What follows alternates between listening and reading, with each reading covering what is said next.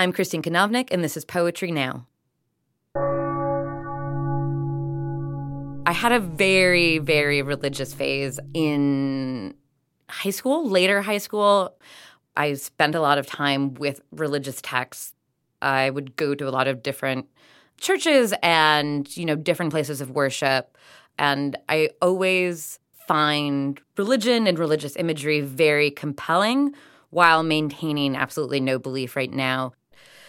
I think that a lot of people, use religion for comfort, and I think that's the real beauty that I find in religion. There is no meaning here. Every night, an ancient priest gives me advice, and in the morning, I'm all alone with nothing, a universe I don't want to bother you or to upend the universe, but your realtors are getting a divorce. The dark is the dark, the wind, the sound of the ocean, all relative to the sensitivity of a tiny chain of bones leading up to or away from your eardrum. Like you say, this playlist is really good, and what can I do but continue not to listen? I can ignore, can't get past the front door. I think that is something interesting about a non-religious person seeking out spiritual advice. When it comes to the speaker of this poem, there is an extreme personal edge where the speaker sounds like me, has my thoughts, but there's something I wanted to get out that was more universal. Probably the most personal aspect of this poem is probably the last stanza. I can ignore, can't get past the front door.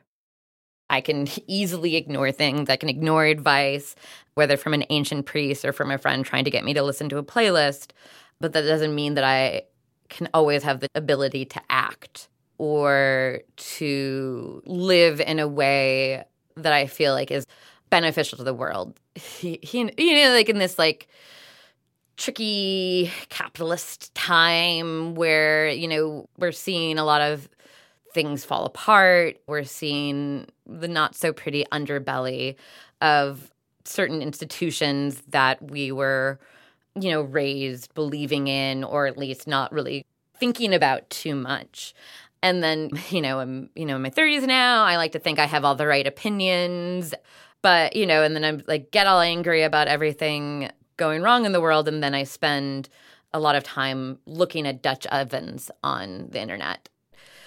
When I come back to the title, there is no meaning here.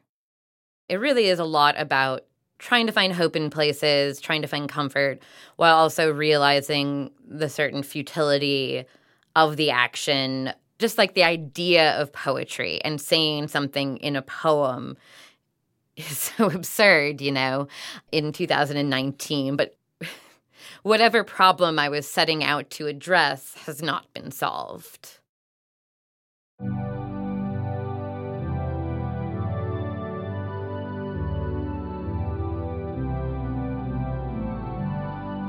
That was Christine Kanownik and her poem, There Is No Meaning Here. I'm Katie Klocksin, and this is Poetry Now, a production of the Poetry Foundation. For more about this series, go to poetryfoundation.org/poetrynow.